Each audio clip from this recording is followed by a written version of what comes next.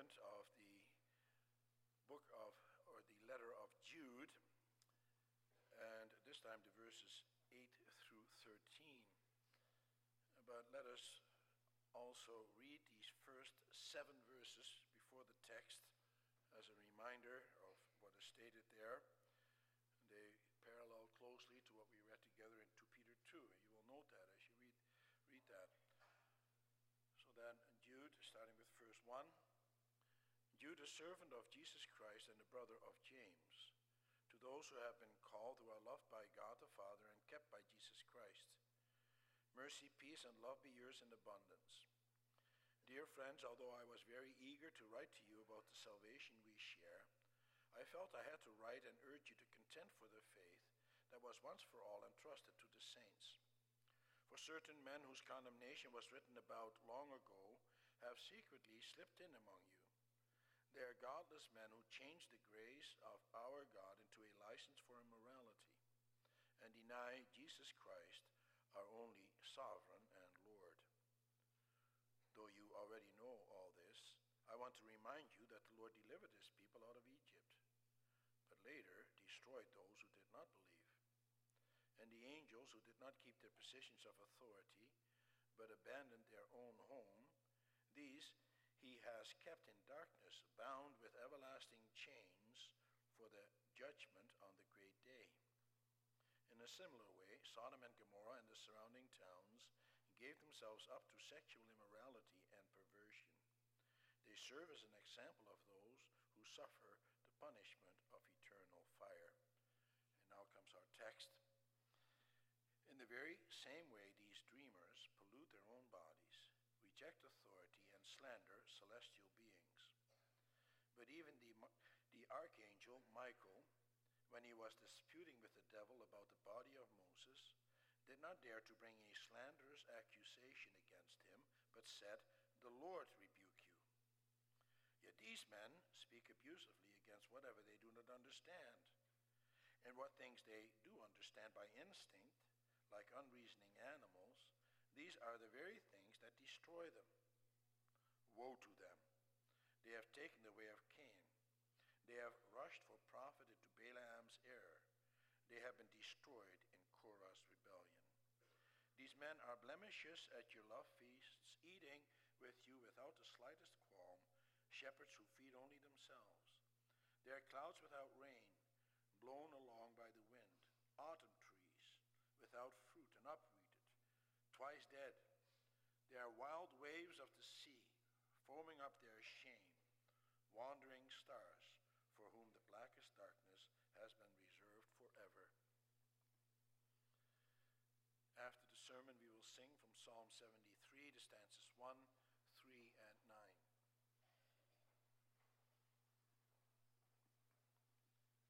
Beloved congregation of our Lord and Savior, Jesus Christ, brothers and sisters, last week the Supreme Court of Canada dealt with the issue of the freedom of speech in Canada. The judges had to make a decision because the Saskatchewan Human Rights Commission wanted the courts to limit the speech of a certain Mr. Whatcom and others who condemn homosexuality in no uncertain terms. The world does not want to be condemned by Christians or by anyone else. They do not want their own freedom to be curtailed. They want to live the way that they want, and nobody had better stand in their way. They will therefore do anything to prevent others from commenting on their sinful lifestyles. That's the kind of world we live in. Does that scare you? Does that make you afraid for the future? Does that make you reluctant to bring children into this world? What's going to happen to them? What are the kinds of restrictions that will be put on them? Oh, sure, the Supreme Court in its decision did not totally limit the free speech of Christians. But what about the future? Will we be able to practice our religion freely? Will our children or we be persecuted? Will we come to harm? In that respect, the letter of Jude is quite comforting. Jude says in verse 4 that the condemnation of godless men was written about long ago. In other words, their fate has already been sealed. They stand condemned. That is the comfort that he wants to give to his readers who are in the midst of persecution. In the last book of the Bible, in the book of Revelation, that is especially the point as well. There we read about the many calamities that are going to come upon man on the earth. But these are told within the context of the victory of the Lamb, the victory of the Lord Jesus Christ. Lord Jesus Christ has not only sealed the fate of those who already stand condemned, but also the fate of his children. As long as they put their faith in him, his children cannot come to harm. We are safe. And so are our children. And that's also how Jude starts off his letter. He begins this letter by stating that we are loved by God the Father and kept by the Lord Jesus.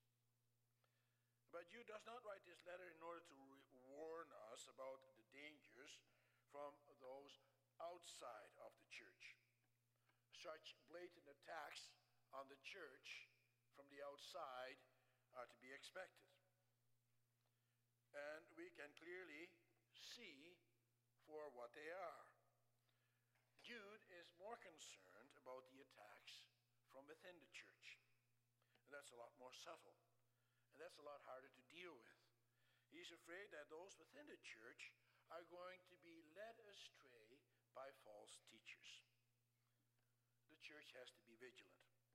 The fact that you are loved by God and preserved by the Lord Jesus Christ is not something that you just passively accept. It doesn't mean that now you can sit back and relax. No, we have to know what it means to live as people who belong to Christ, as those who hate sin and who do not want to partake of the sin of the world. We have to be aware of those who want to bring the world into the church. And so Jude warns against and exposes false teachers. That's also the theme for this morning's service. Jude exposes and warns against false teachers. For they reject divine authority, they are blemishes in your midst, and they are doomed for destruction.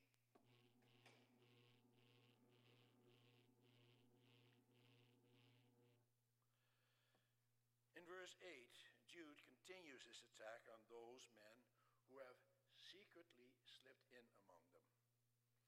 In verse 4, he calls them godless men who change the grace of God into a license for immorality and who deny that the Lord Jesus is their only sovereign and Lord. Jude then proceeds to compare these false teachers to the unbelieving Israelites, to the rebellious angels, and to the perverted Sodomites. He begins the text in verse 8 with the phrase, in the very same way. The same three evils that he mentioned before, he mentions again, except now in reverse order. The pollution of their bodies matches the homosexual acts of Sodom and Gomorrah. The sin of rejecting authority echoes the rebellion of angels, verse 6. And the sin of slandering celestial beings is equivalent to the unbelief of the Israelites in the desert, verse 5. And now he calls these false prophets who pollute their bodies dreamers. It's not exactly sure what he refers to here.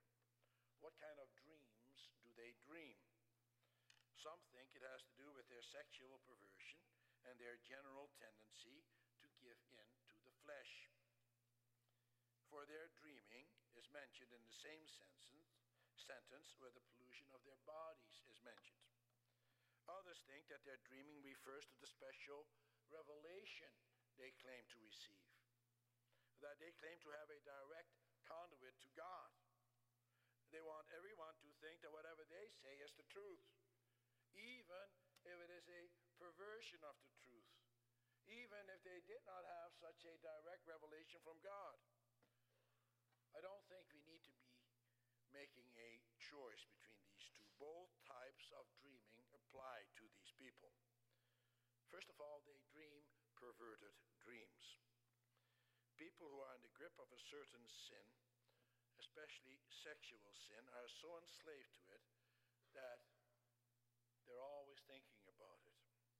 It's constantly on their mind.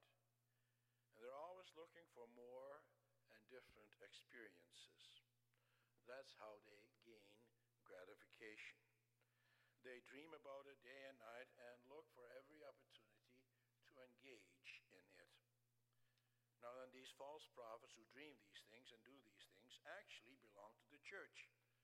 And they want others to think that there is nothing wrong with what they're doing. They make the claim that what you do in your body is not all that important, as long as you believe. After all, we have a God who is full of grace and who forgives us our sins. Let's not be legalistic. Let's let each other be. And you may think that that is not something that we encounter in our churches nowadays. And that's true, generally speaking. I'm not aware of any people like that within our Emmanuel Church. Maybe there are, I don't know. But we are not immune from this. I am aware of a church of our federation that it has happened in the past that the sin of sexual abuse was covered up. It was not just one member, but several members in the church who were engaged in it and who protected each other. Even those in leadership protected them. Oh, sure, they knew that it was a sin, but they didn't want to deal with it. And these men engaging in their filthy activities and through their pious talk knew how to keep others on their side. Jude condemns this kind of thing in no uncertain term. We may not cover that up. Such people need to be exposed and dealt with through the law and through church discipline. Dreamers are also those who claim to have an exceptional relationship with God. God gives them special revelation. He directly communicates with them, so they say and intimate, and they will have you believe that they can continue to serve God in their own perverted way. Well, there is nothing new under the sun. Jeremiah already warned against such false prophets who claim to have a special revelation from God. He writes in Jeremiah 23, verse 25 and following, I have heard what the prophets say who prophesy lies in my name. They say, I had a dream, I had a dream. Yes, declares the Lord. I am against the prophets who wag their own tongues and yet declare the Lord declares. Indeed, I am against those who prophesy false dreams, declares the Lord. They tell them and lead my people astray with their reckless lies, yet I did not send or appoint them. They do not benefit these people in the least, declares the Lord. Thus far, Jeremiah. Verse 16 tells us that these men follow their own evil desires and that they flatter people to gain advantage. Jude says the same thing about them as Peter does, who calls them creatures of instinct. In other words, they're like animals. For that reason, another translation says that they are irrational animals. The people such as that fully give into their sinful passions. They don't care whom they hurt. It's all about me. Brothers and sisters, boys and girls, this letter of Jude was not written for others out there someplace. No, this letter is written for me and for you. To warn us. To make us think. Let me ask you, what are the kinds of things you dream about? Satan wants us to dream our own dreams. He wants us to ignore certain things in the Bible. He wants us to think that even though we may have some secret sin that we think nobody else knows about, that we can get away with it. It's okay. We can ignore certain parts of the Bible so that we can keep on doing whatever we are doing, as long as we do some of the other things, like going to church and reading the Bible, then for the rest it doesn't matter. Well, that's a lie. God does not want us to live in our sins. He hates sin.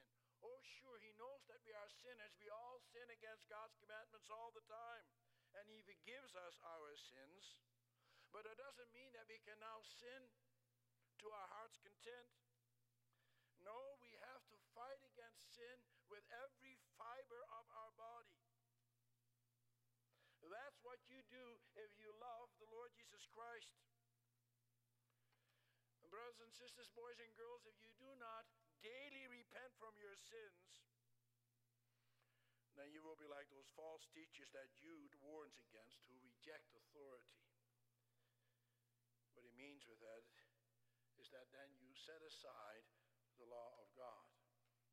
Those false teachers showed contempt for Christ and his gospel. As Jude also mentioned in verse 4, they wanted to be free from the lordship of Jesus Christ. They wanted to be free from anyone who tried to restrict their way of life. And so they rejected God's authority.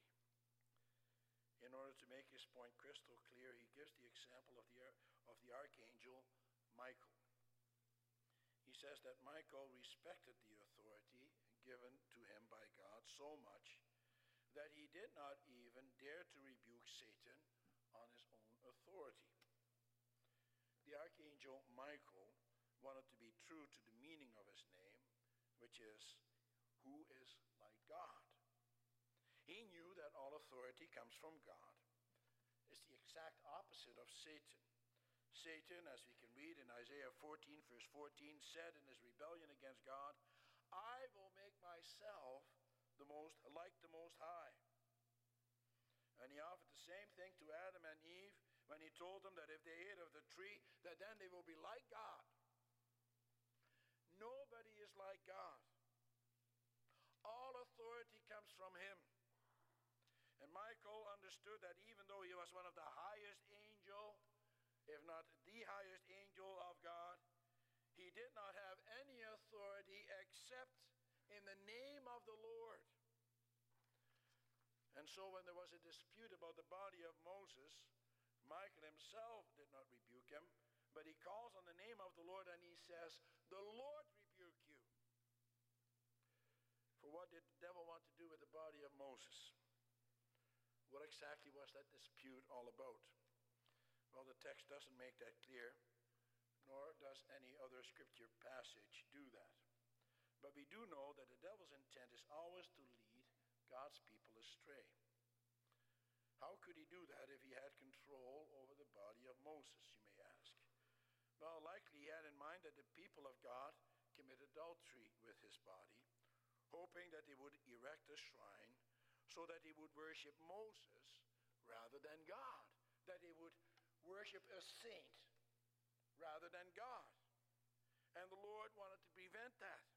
For that reason, the Lord made sure, as we can read in Deuteronomy 34, verse 5, that no one would know where the body of Moses was hidden. And so how could Satan even gain control over his body and have a dispute with God about it, you may wonder? Hasn't Satan already been defeated? Yes, he has. Yet, brothers and sisters, Satan still acts as the accuser. That's his role. That's what his name means. He is still on a chain. His power is limited, but he still has power. It says in Hebrews 2, verse 14, that Satan is the one who holds the power of death.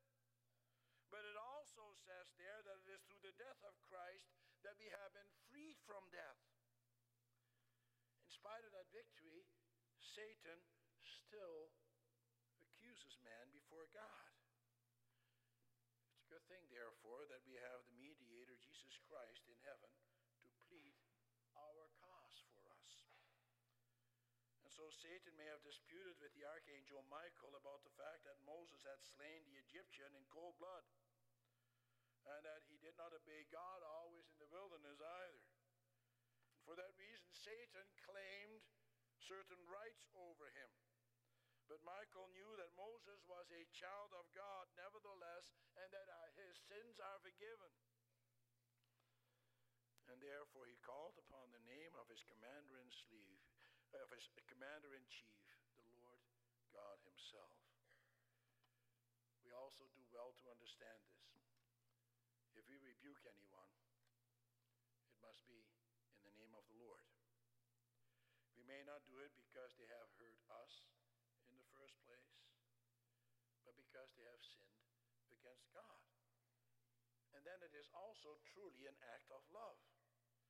And therefore office bearers may also apply discipline only in the name of the Lord. We have no authority of ourselves. God gives us all authority. And we had better be sure that when we rebuke someone, we do it in accordance with the standards that God has set. But the false teachers in the Christian church understood none of this. They derive authority only from themselves. They're not spiritual but carnal. They only have their own interests at heart. And so they rebuke and throw their weight around with impunity. They do not see themselves answerable to God. They answer to no one. And so they act like animals who only follow their instincts. And so Jude says to them in verse 11, woe to them.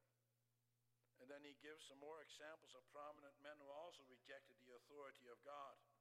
The first one he mentions is Cain. The difference between Cain and Abel was this. Abel's heart beat for the Lord. Cain's didn't.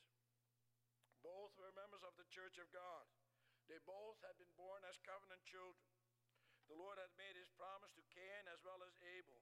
But Cain threw all that away. He did not believe. He did not want to be accountable to God. He wanted to follow his own heart. And therefore God rejected him and his offering. But Abel, though he was slain by his wicked brother, lives forever with his Maker. As we can read in Hebrews 11 verse 4, by faith Abel offered God a better sacrifice than Cain did. By faith he was commended as a righteous man when God spoke well of his offerings. And by faith he still speaks, even though he is dead. And next, Jude gives the example of Balaam. Jude brings us to the time when Israel was going through the wilderness on the way to the promised land. At that time they defeated many nations by the hand of the Lord. King Balak of Moab was terrified of the people of God, understandably. For the Lord God was obviously with the Israelites. But instead of turning to the God of Israel, to the Almighty God who made all these things happen, the creator of the universe, he instead turned to the heathen priest Balaam, so that Balaam would curse the Israelites. However, the Lord God made it so that Balaam would be unable to speak the curse, and that instead he would speak words of blessing. The Lord made it happen that Balaam would only be able to speak the words which the Lord himself had put in his mouth. And so that failed. But Balaam was not that easily thrown off the track. He still wanted the money that King Balak had offered him. And so he advised the king of Moab that there was another way that the people of Israel, God's people, God's church, could be rendered ineffective. He says the way to do that is to have these Israelites mix with the heathen nations. Give them a taste of the good life. The good life that we have to offer them. A life wherein they can give full vent to their carnal passions. God's people were easily persuaded. You don't have to be too scared. After all, God wants you to be happy, doesn't he? And not only that, what's going to happen to you? You're God's people. You belong to the true church. You're a child of God. A little friendship with the world and worldly pleasures, they won't hurt you. And so the people fell for it. Do you know what happened? God judged his people. We read in Numbers 31 that 24,000 people were killed because of the wrath of God, because of their immorality. That was the immediate result. But because Israel continued to do this, in the end, Israel became swallowed up by the world when they were sent into exile. Only a small remnant came back. And if that is not enough, Jude also gives the example of the rebellion of Korah. He really wants to bring his point home. As no doubt you know, Korah, Dathan, and Abiram rebelled against the authority of Moses. They did not want Moses as their leader. But since Moses had been placed in this position of authority by God himself, they in reality did not reject Moses, but they rejected the Lord God. And that's the way it is, brothers and sisters. Anyone who rejects the authority of the office bearers who rule in the name of the Lord, such a person rejects ultimately the authority of God. Think about that. When the elders want to come to you and speak to you in the name of the Lord, if you reject them, you also reject the Lord God. The punishment of these men with their 250 followers was that the ground split open and swallowed them up. Having taken the believer through the Old Testament once more, as he also did in the first part of this letter, he now once again describes these so-called leaders directly. He says that they are blemishes in their midst. We come to the second point. Jude points out that what the behavior of these false prophets was like during the love feasts. You may wonder, what are love feasts? Well, during the early church, it was the practice to have a meal together every first day of the week. And during that meal, everything would be shared. You had present in the church slaves who had to get up real early in the morning before they had to serve their master, who would also be part of that, and also in the evening after their duties was done. But there was also rich people, owners of slaves, who were members of the church. Well, they would get together and have their love feast together. The rich would share with the poor, and in this way the communion of saints was practiced in a very wonderful way. After that meal, they would celebrate the Lord's Supper together. But what did these false leaders in the church do? It says in the text that they ate with them without the slightest qualm. And these men were interested only in themselves. They were egoists through and through. They didn't even share or made those slaves feel unworthy. It literally says there that they were shepherding themselves. And yet these men were supposed to be shepherds of the flock. And they were to put the interest of the flock above themselves. They were to protect them from harm and feed them. But instead, these false prophets did the opposite. They cared nothing about the flock ultimately. And so Jude calls them blemishes at their love feasts. A blemish mars the purity of an object. It makes something beautiful ugly. And that's what those false prophets did to the church. The church is the beautiful bride of God, and yet they stain that beautiful bride. The ESV, the English Standard Version, and other translations state that they are hidden reefs. Indeed, that is also the original meaning of the word that is used here. A hidden reef is a dangerous obstacle on which a ship can be wrecked when it is approaching land. And that's what those false prophets are like. Because they are hidden in the church, they are very dangerous. They can shipwreck you. In other words, they can cause you to go astray and be destroyed. The picture that Jude paints of them is further enhanced by the other things he says about them. He calls them clouds without rain. Such waterless clouds promise rain, but fail to produce. Nothing is more disappointing to a farmer desperately waiting for rain to see clouds appear which only blow over. Same thing can be said about the false teacher. They promise salvation, while in reality they leave the people of God in their sin. They tell them God overlooks your sin. After all, you're a member of his church. You do not have to worry about anything at all. But they say such things for their own interests. Not because they care for the flock of Christ. Not because they have hearts of compassion. But only so that they can maintain their own sinful lifestyles. Such a false leader promises to hand out the forgiveness of God, when in reality is not allowed to do so at all. We may not live in our sins. Although we sin, we may not say it is okay for us to sin. The spiritual leader, a true spiritual leader, leads his flock to repentance. His aim is to lead the believer to the true forgiveness in Christ. He tries to open the eyes of his fellow believers to the sin in which they live. And he also wants himself to examine himself in the same way, so that he doesn't become a stumbling block. And then to seek the forgiveness with God.